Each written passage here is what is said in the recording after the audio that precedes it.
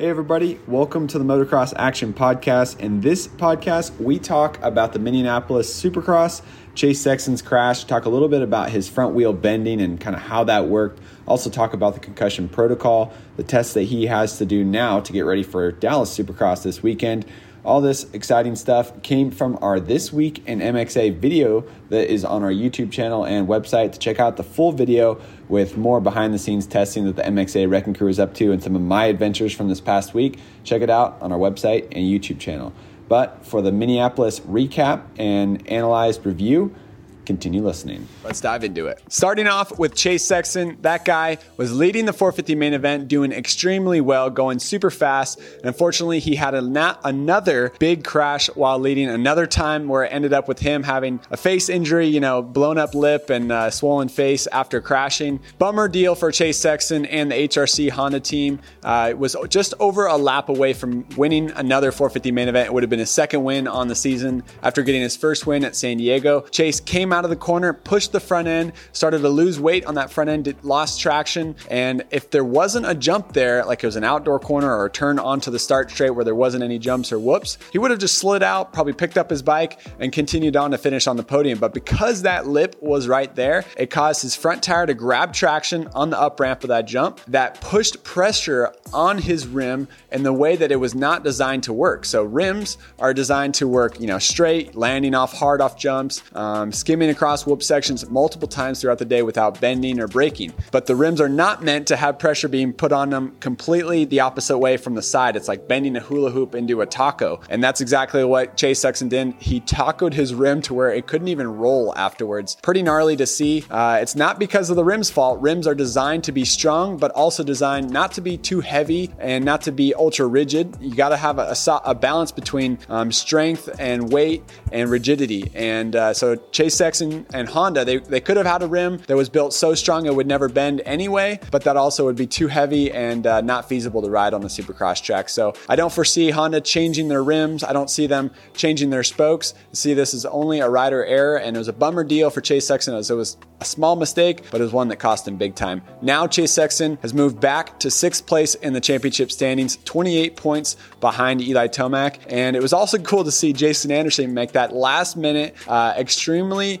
responsive decision to brake tap and pull up on his KX450 to miss Chase Sexton off the jump. That was really cool. Overall, gnarly for Chase Sexton, but glad he's okay. Now he's undergoing concussion protocol, as he mentioned on his Instagram video. And what that is the Alpine Stars medical group requires you to take a baseline test when you're signing up for your Supercross license or your Pro Motocross license. I'm well acquainted with this as I raced professionally for years, and I actually recently just signed up to get my Pro Motocross license renewed for 2020. I took the baseline test, and it's basically testing your memory and your speed and just how your brain works quickly with those two things. And so with the baseline test, you set a base. Okay, you're this good at remembering things. You're this good at responding quickly and hitting the right button on the keyboard while taking the test from the comfort of your own home on the internet. And then after you have a concussion, Alpine Stars, let's say they see that concussion on TV or you crashed and you got a head injury, you could take it yourself to test your mental strength and test your mental sharpness to see if it's been altered at all by the head injury and by hitting your head. So if you get dizzy while doing that, or if your reaction time is really slow, that's an indicator that your head is not ready to go racing again. Next up, I'd have to point out that Team Austria, KTM, Husqvarna, and GasGas finished in 4 out of the top 5 positions. Jason Anderson took the win. Cooper Webb made a comeback, got second. That was a lot better than the 8th place that he's been getting at the last few rounds. Then his teammate, Marvin Musquin, he got 3rd. Malcolm Stewart got 4th, and Justin Barcia got 5th. So Team KTM has been struggling. The KTM team especially, more so than Malcolm Stewart and the Husky guys. And it's cool to see that they were back on the box and getting some momentum back, especially with Cooper Webb. He's a champion. He's somebody that people love to watch race. We love to see his race racecraft on the track. And so hopefully this second place will continue to build momentum for him as he's talked about, and he'll be even better this weekend at Dallas. Next up, the 250 division. It was all Jet Lawrence in the 250 main event as he got out front pretty early and took the win. It looked like he was riding easily, well within his means, no big mistakes, no issues on the track. He rode smooth, but surprisingly, Austin Forkner was close behind him. You would think that if Austin Forkner was within a couple seconds, that Jet Lawrence would try to pull away and maybe try to ride a little bit faster to get away from him, but Jet kept it within his means,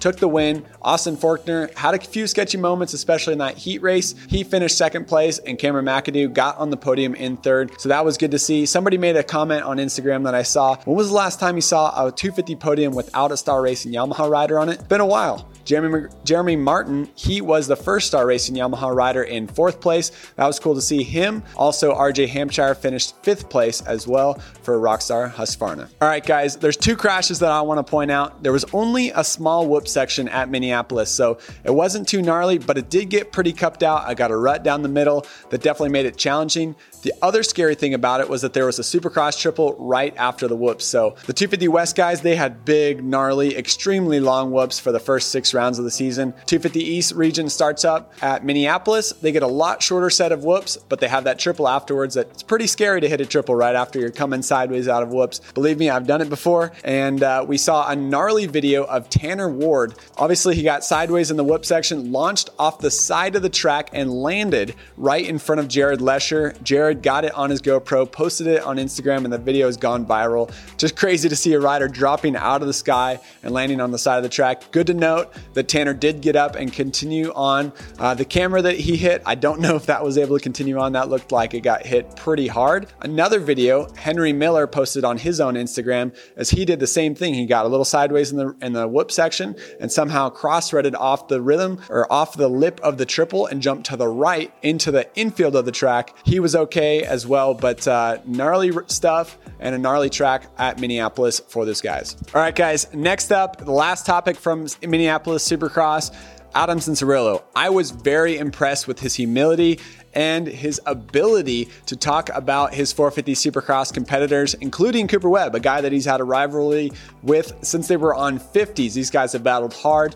tooth and nail. Adam Cianciarulo was assigned to work the TV booth and jump in and commentate on the races at Minneapolis, and he did an excellent job. I think everybody who watched the race on TV knows that, and I was just personally impressed of his ability to talk about his fellow competitors, to talk about the track, and talk about the difficulties of racing Supercross, and even make compliments to his competitors, the guys that he was racing just a few weeks ago, and the guys that he hopes to be racing here soon once his knee heals up. Cool stuff from Adam Cianciarulo. Proud of him, proud of our industry that we have a rider like Adam Cianciarulo representing Supercross and motocross. Good stuff.